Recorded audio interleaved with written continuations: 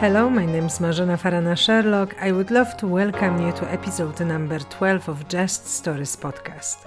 Today I'm meeting Sarah Curtis, who loves nature, bees, and most importantly, adventure. Sarah's biggest hobby is flying, and I hope to hear how she got into piloting microlights and what it means to her. Sarah is one of two women who have a piloting license in Microlight Club in East Fortune in Scotland, a place that has been on the go since 1989. Sarah and I haven't met before this recording took place. However, when I spoke to Sarah on the phone, I could hear in her voice the love and passion for flying. Tune in to Just Stories podcast. Before we start, Sarah, can you tell me a few words about yourself? I'm Sarah, I'm 48, I'm a professional gardener and I've been flying for about 4 or 5 years, and it's just fantastic because you take off and leave the world behind. Yeah. You're answering kind of my next question. Why flying out of all the things that are possible to do? I've always been quite adventurous, so I was into sporty cars and then motorbikes, and I had an accident with a motorbike and it kind of put me off a little bit, but I was looking for that sort of next thrill, and my ex-husband started flying and I went up in the microlight with him. And I kind of thought I'd quite like to know a bit about what's going on. So I booked in for a couple of lessons, thinking that I would just do a couple of lessons. But then I realised once you start learning to fly, you either know how to fly or you don't know how to fly. There's no knowing a little bit. So I just decided to keep going and get my own licence. Do you remember that first flight with your ex-husband, but then also as a pilot, being by yourself? My first flight was actually with another club member here who volunteered to take me up while my ex-husband was having a lesson. I certainly remember that, and the thing I remember most is the views, which is still the thing I love the most. The views are just outstanding. Even if you fly around the same little patch of land, they're always different because the weather changes and the sunlight changes and the seasons very much in Scotland change. My first solo flight, when you're learning, your first solo flight is actually what they call the circuit. So you take off, you fly around in a square and you land. And you do that 3 times once your instructor thinks you're fit for it. Although that was amazing because it was the first time I was in the plane on my own, the first flight that really got to me was when you've done so many solo takeoffs and landings that you're allowed to go out of the circuit. And I flew up over Garvold, which is where I was brought up. And I flew up there and I was first time out the circuit on my own in the plane, and I shouted to the sky, I'm flying, I'm a pilot. And just felt a bit stupid and quite tearful and emotional because I was looking down at the place I grew up, thinking of me being a child, and then, seeing myself then flying, albeit the tiniest plane you can fly, but flying. It was incredible. So I had to turn around and come back because the emphasis was on flying and not crying, and I was getting quite tearful. That sounds very emotional, and for somebody who hasn't been higher in the air than going few steps on the ladder, how does the world look like? What's different? Once you get past around 1,000 feet, it kind of doesn't really change between 1,000 feet and sort of 10,000 feet looking down. But once you're past 1,000 feet, you can see for literally sometimes hundreds of miles. And you can go on, today I think the clouds are too high, but sometimes the clouds are maybe a sort of 3,000 or 4,000 feet. So you can go up above the clouds, and it's like flying into a fantasy novel because there's this completely different landscape of the clouds. You see it very briefly if you go on holiday and go in an airliner. It sort of pops through the clouds, and then before you know it, you're 30,000 feet up. We tend to fly around 2,000 feet, 3,000 feet, that sort of height. So yeah, you can see a massive amount, but not in great detail. So don't worry, if you're sunbathing in your garden, I can't see you. That's reassuring. And going back to the clouds, what is the feeling of flying through the clouds? And because now a child in me is talking, have you touched? I know it's a mist, well, but... Yeah, the clouds are very wet, and we don't fly with instruments, so we fly under what's called VFR, which means visual... I can't remember what it means. I'll get back to that. So we can't actually go through the clouds because once you go into a cloud, it's completely disorientating. There's no light and shade. It's like the thickest fog you've ever been in. So we tend to fly around the clouds. But on a day where you get those big fluffy clouds that you do in Scotland, we sort of fly through the holes between the clouds and go up and round clouds. And so it's just quite amazing. And there's a really special thing when you get the plane between the cloud and the sun. I think you get this in mountains as well. The reflection, or the shadow rather, of the plane against the cloud forms a circular rainbow. It looks like a target, and it's called a Brockenspector. And that's really quite incredible to see that light up on the side of the cloud as you fly along past it. You know, a spectacle. Quite often when there's clouds around, I'll fly up and make myself get between the sun and the cloud just to see the Brockenspectors, because it's just so incredible. What would you say was your the most memorable flight? Gosh, there's been so many. I think some of the flights where there was one day I flew from East Lothian and it was really dull here and really quite overcast, and the cloud was sitting about 4,000 feet.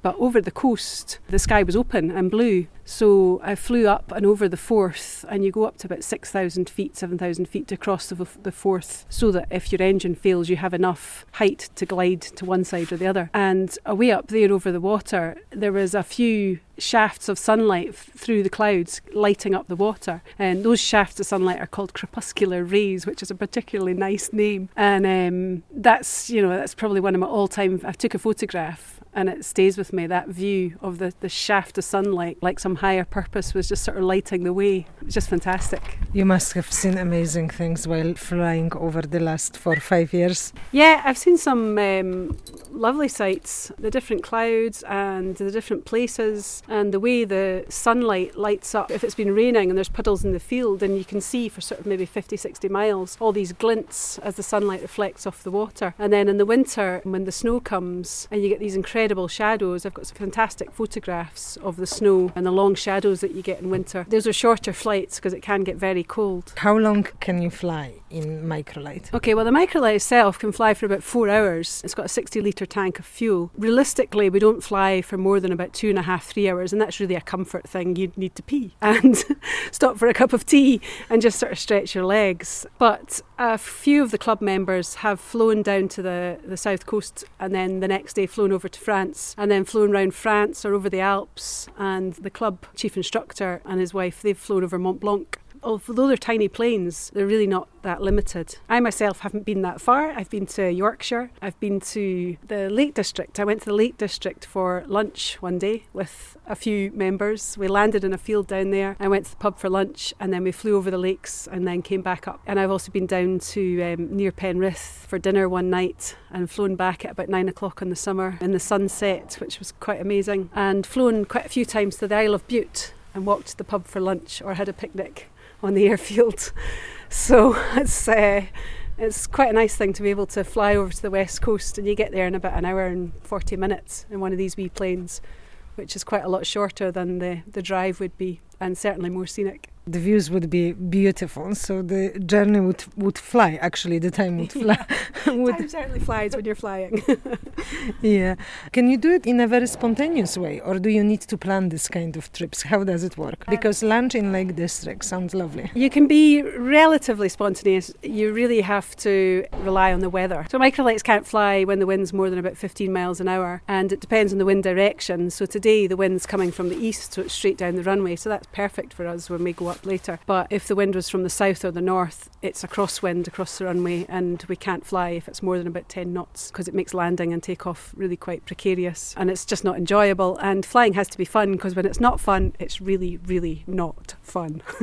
When you're saying really, really not fun, have you been in a situation when you thought, I don't like it, or when you felt quite scared? It's only happened twice. I went up one day and it was really quite a blustery wind, and I made about 10 attempts at landing. The thing is, you just keep trying. You don't have to land, you just keep trying until you're comfortable with it, and then you land. And it was just getting it wrong with the wind conditions. And another day I'd gone up and I'd flown up over the Lammermuirs, and I don't know whether the wind direction had changed, but it became very bumpy and turbulent. And every time I tried to turn the plane right off the Lammermuirs, Lammermuirs, it felt like it was just going to get flipped over by the wind. And I was flying along thinking, I don't like this, it's really quite scary. And I imagined myself radioing back to my instructor and saying, I'm over the Lammermuirs and I'm scared.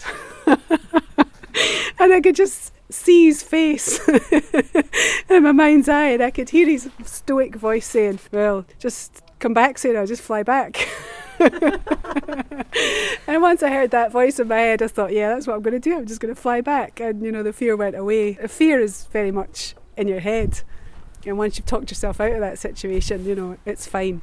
Neither of the occasions anything bad happened. It was really in my head. When you were talking about radioing, your instructor, do you need to communicate when you're up there with the traffic control? How is it with the flying zones? How does it work? So most of the space, the airspace above East Lothian is free airspace, so we can go wherever we want. The microlights only go up to about 10,000 feet, and you have to be a little bit aware that there are some big commercial airliners that come in about 6,000 feet and don't fly the normal flight routes for the Edinburgh Airport. Edinburgh Airport has a controlled zone above it, and we're not allowed to fly into that zone unless we've prior arrangement with air traffic control, and then we radio them, and even then they could say, well, no, it's too busy, just hold there and come back. But a lot of the guys here will radio and go through Edinburgh, over Edinburgh and over the bridges. I've not been brave enough to do it myself yet because air traffic control are a bit scary. I've followed a couple other people through when they've spoken. We go in a wee formation. So I have flown over Edinburgh, over the castle and over the bridges, which is, an outstanding view. In terms of flying, do you like to do it yourself or do you like to have somebody with you? I quite like both. I always say flying restores my soul. When I've had a rough week,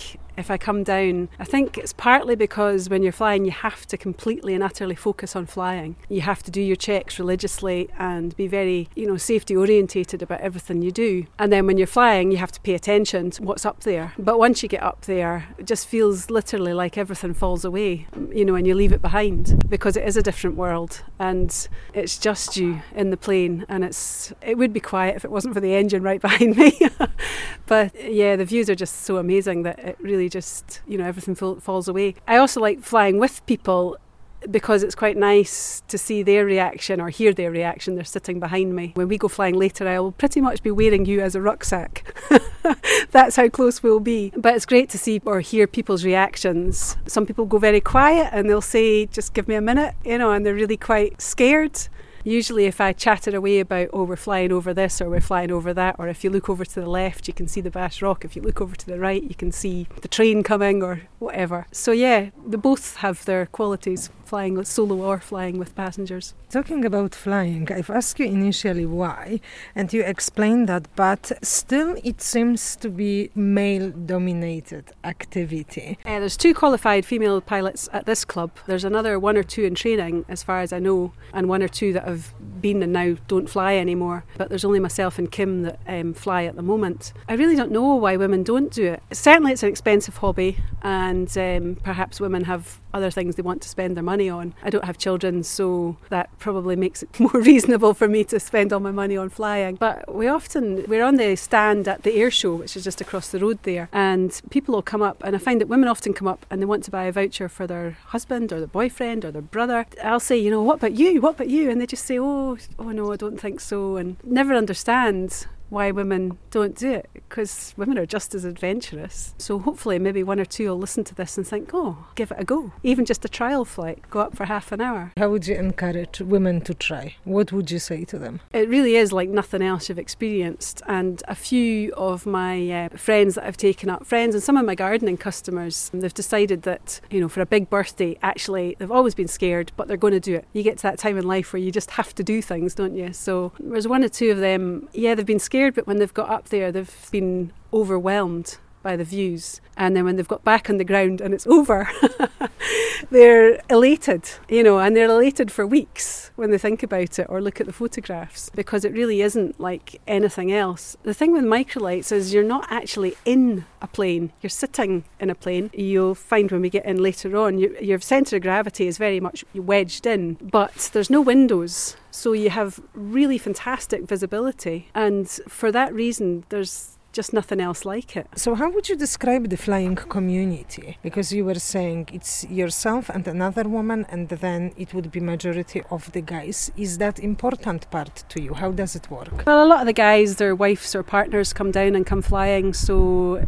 it's not just two women like two lame ducks. And there's quite a lot of us, and there's Jill and Gordon who run the club. Jill's always here, so Jill makes up the numbers and the female contingent. Everybody's always helpful, male or female. If you have a question, anybody will answer your question for you if they can. And we have, the usual club Facebook page, and you can ask questions. I asked a question the other day about heated gloves and what brand everybody uses and whether they're worth the money. And, everybody's really keen to help you. I don't ever feel that, being female in a man's world is a thing here. It's just not. Does it actually matter if you're a male or a female, or does the love for flying matter more? I think the love for flying and the sense of adventure matters more, yeah. There's all sorts of ages here. As a kid, you can start learning to fly at 14. Before you get your driving licence, you can actually have a pilot's licence, and that's happened 2 or 3 times here. So we've had pilots in training at 14 years old, and I think we've had a few in their 70s, and we've had passengers in their 80s and 90s. And disability as well. The club often flies people from Lukey House who have severe physical disability, but they can come and sit in the back of a plane, and it must be just amazing to see a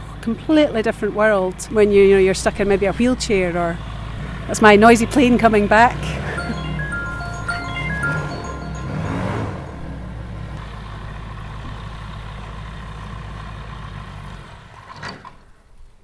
This is Just Stories podcast. I'm Marzena Farana-Sherlock, and I meet with people to find out about stories, places and initiatives that are part of their history.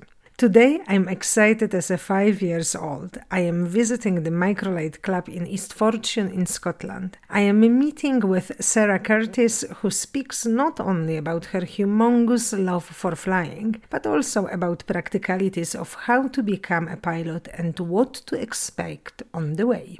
What does it take to learn? How does it look like to learn to fly? What do you need to pay attention to? The first thing you would do is come for a trial flight and go up just for half an hour just to see whether some people just don't like it for whatever reason. And then after that, if you want to learn, then you book lessons with the instructor and usually have a 2-hour block. One of those hours is sort of theory and what you're going to be doing, and the other hour is the actual flying. And you do different exercises each time you fly. The minimum you can do to get your licence is 25 hours, and realistically people take much longer than that because nobody's perfect at flying when they first start. The younger they are, generally the quicker you learn, and that's like most things in life. I think it's just younger brains adapt more easily. So it took me quite a few hours, 52 I think it took me, and I'm not that age.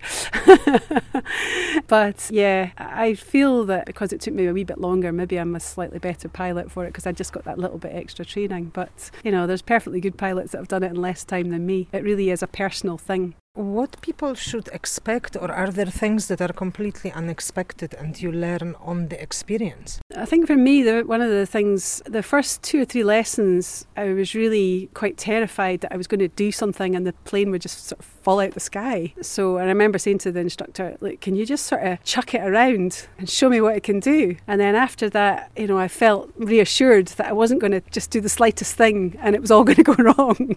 So yeah, that was one of the reassuring things. There's quite a lot of theory involved. There's a lot of exams. They cover things like human performance, which is all about, being healthy and the limits of what your body can take, because it can be really tiring, it can be really cold. There's thinner air as you go higher, so your body's less able to get enough oxygen as you go higher, which is the same with, mountains or whatever. So there's all sorts of things that can affect you as a person. And there's days when I've come down here thinking I'll fly and then thought, no, I'm not quite with it today, or I'm a bit too tired. So human performance is a big thing. And we also do meteorology, obviously. It's the sky. It does a lot of changing in Scotland. Air law. Oh, that sounds like my plane coming back overhead. I co-own and own my plane, so the person who shares it with me, he's flying just now. So yeah, there's quite a few exams. That was a bit of a task. Do people need to meet certain conditions when they come for the course, for the training? Not really. There are one or two restrictions. Weight is one of them. Microlight tends to give the name away. You know, they're very small planes, so there's quite strict weight regulations on the weight of the passengers. Some people have actually lost weight in order to fly, though. That's a health benefit. It is, yeah. If you were very short, you might have a problem reaching some of the pedals, but that would be the same for driving. Health restrictions, you just have to have a valid driving licence, I think, or, you know, have that sort of level of fitness. And there's one or two health conditions that would preclude you from flying, but I can't remember what they are. You would have to apply to the CAA to find those things out, which is the Civil Aviation Authority. You've said that you fly without instruments. What does it mean? So we don't have a false horizon instrument that tells us where we are in relation to the land. So we're really just looking at where we are in relation to the land. We have an altimeter which tells us how high we are above sea level. This airfield is 120 feet above sea level because we're near North Berwick, obviously, and that's right on the coast, sea level. And we've got a few other instruments that tell us about the state of the plane, the engine, the airspeed, that sort of thing. But we don't have that false horizon that other aircraft would have to be able to see at night or through fog or through clouds. If somebody wants to fly, how does it work? Should they have their own plane? Can you borrow a plane? How does it work, especially here in East Fortune? First of all, you need to get your licence. Once you start going solo, there's a plane here that you can rent by the hour to be able to fly solo without having to buy a plane. A few people here own their own plane outright. Other people, there might be up to 5 people that own a share in a plane. So you can buy a share in a plane from, really depends on the plane, but sort of 4,000 or 5,000 would get you a share in a really good plane, and I own half my plane. We just arrange when we're each going to fly. You know, there's costs associated with flying. You have to pay hangarage to keep the plane here. Pilot's licence has to be certified every couple of years, and that costs you a lesson. The plane has the equivalent of a car's MOT every year. Being aviation, parts can be quite expensive. And then the insurance is quite expensive in case we crash into something or somebody. And then last thing would be the fuel cost. And it uses as much as a thirsty car, and it uses the same fuel as a car. It uses motor gas, or MoGas, not aviation fuel, which means we can just stop at the petrol station on the way here and fill up our cans, so that makes it a bit more accessible as well. And in terms of what you wear? We all wear padded flying suits. There's one or two people who are motorbike riders, and they have maybe go up in motorbike leathers or, you know, one-piece suits. The padded flying suits are really just sort of, it's like wearing a big winter coat all over. And generally in the winter you'd want, you know, a good woolen jumper and a couple of layers under that and some thick wool socks.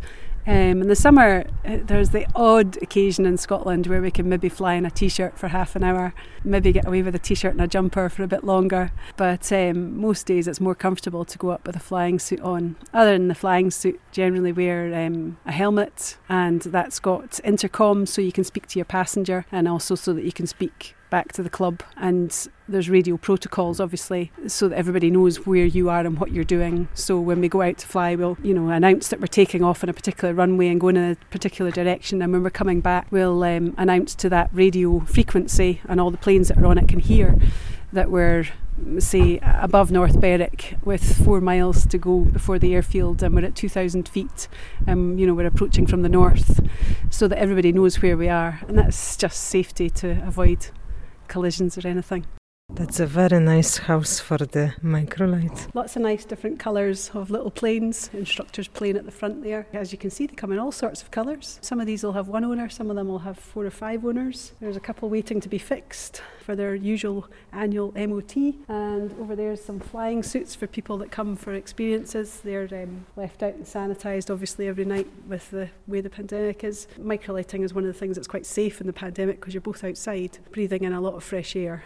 And are they all different? There's 2 or 3 different models, so there's some that are a bit newer and some that are designed more for touring, some that have got big thick tyres that are designed for landing maybe on beaches or rougher land, but they're mostly all the same make, which is Quick, which was a company called P&M, which just recently moved to India. There's different sorts of microlights. These are what's called flex wings or weight shift, because the wing sort of hangs on a bolt and the little pod of the plane shifts underneath it, so the weight shifts underneath, sometimes known as danglies. because they do kind of dangle. So these are flex wing microlights. You can get fixed wing microlights, which essentially looks like everybody's typical image of a plane. They have windows and doors, screens, and you're inside. They're indoor planes. We've got outdoor planes. I can hear that there's a wee competition going on. Well, there's only 3 fixed wings here. They have their own special hangar and they're their own special folk. The flex wing gang are much better. This is what I thought you would say. Of course. This is a quick GT450 microlight, which has got a slightly bigger wing than some because it's a touring plane. It's a 2-seater, and you can see in front of us there's 2 very close seats. The pilot sits in the front seat and the passenger in the back, if there is a passenger. The sides are completely open, there's no glass or no windows, and above you have what looks like a hang glider sail or wing. We call them sails, but they are, it's the wing. I think these started from hang gliders. I'm not 100% sure, but I think that's where they came from. Somebody decided to put an engine in them. So we've got a Rotax 100 horsepower engine behind us with the propeller behind that, and the propeller drives the plane and the wing pushes the air up, and so we fly. Amazing, I can't wait. So I'm going to get in and start the plane, and you'll hear things going.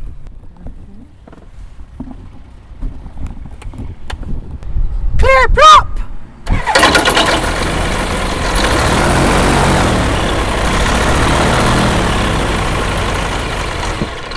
When you're getting in, you can step on that and you can step on this, but not this is just plastic. And then this bar here, the silver one, you can pull yourself in or hold yourself up to climb in. You just need to watch that wire with your helmet on. Sit yourself down and then I will strap you in. This will plug into your microphone so that we can hear each other in flight. And then this comes up and I sit there. So you can see where I said, wearing you like a rucksack, you're literally, you've got your legs wrapped around my sides. That's how close we are. If you feel sick, let me know well in advance and we'll just come back, because being sick inside a helmet really isn't good. I can imagine, wouldn't like to do that. Happen.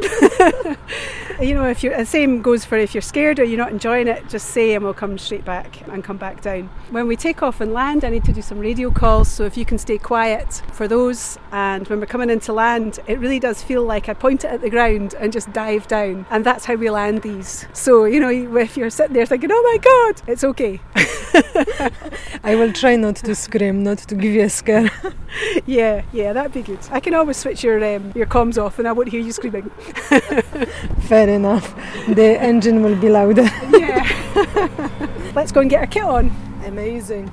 And we went off. I felt like I was walking on sunshine and clouds, literally. I had tears in my eyes when Sarah flew over clouds and made my dream come true. It was truly breathtaking and I was left speechless. I also flew over my street, screamed at Sarah, showing her my ice cream van that is turned into a camper van, and I totally, in that particular moment, understood how it must have been for Sarah when she first flew over her family village, Garvald, in East Lothian in Scotland. It's been one of the best experiences of my life so far. Before we ended our conversation, I asked Sarah one more question. Can you imagine not flying? Not really. I think, no. I can't. It is certainly addictive because, it's adventure. Today's world, there isn't a lot of adventure to be found. We're all quite sort of stuck with daily life. It's just the best thing to be able to take to the sky. And when you're up there, especially in Scotland, there's very, very few planes up there. Even when on a really busy day here, there could be, sort of 20 planes flying. But when you get up there, you can't see any of them. They've all gone in their separate directions. And you just have this thousands and thousands of miles of sky to yourself. This poem was written by Gary Claude Stocker, I think World War II pilot, and it's called Impressions of a Pilot. Flight is freedom in its purest form, to dance with the clouds which follow a storm, to roll and glide, to wheel and spin, to feel the joy that swells within, to leave the earth with its troubles and fly, and know the warmth of a clear spring sky, then back to earth at the end of the day, released from the tensions which just melted away. Should my end come whilst I am in flight, whether brightest day or darkest night, spare me your pity and shrug off the pain, secure in the knowledge I'd do it again. For each of us is created to die, and within me I know I was born to fly.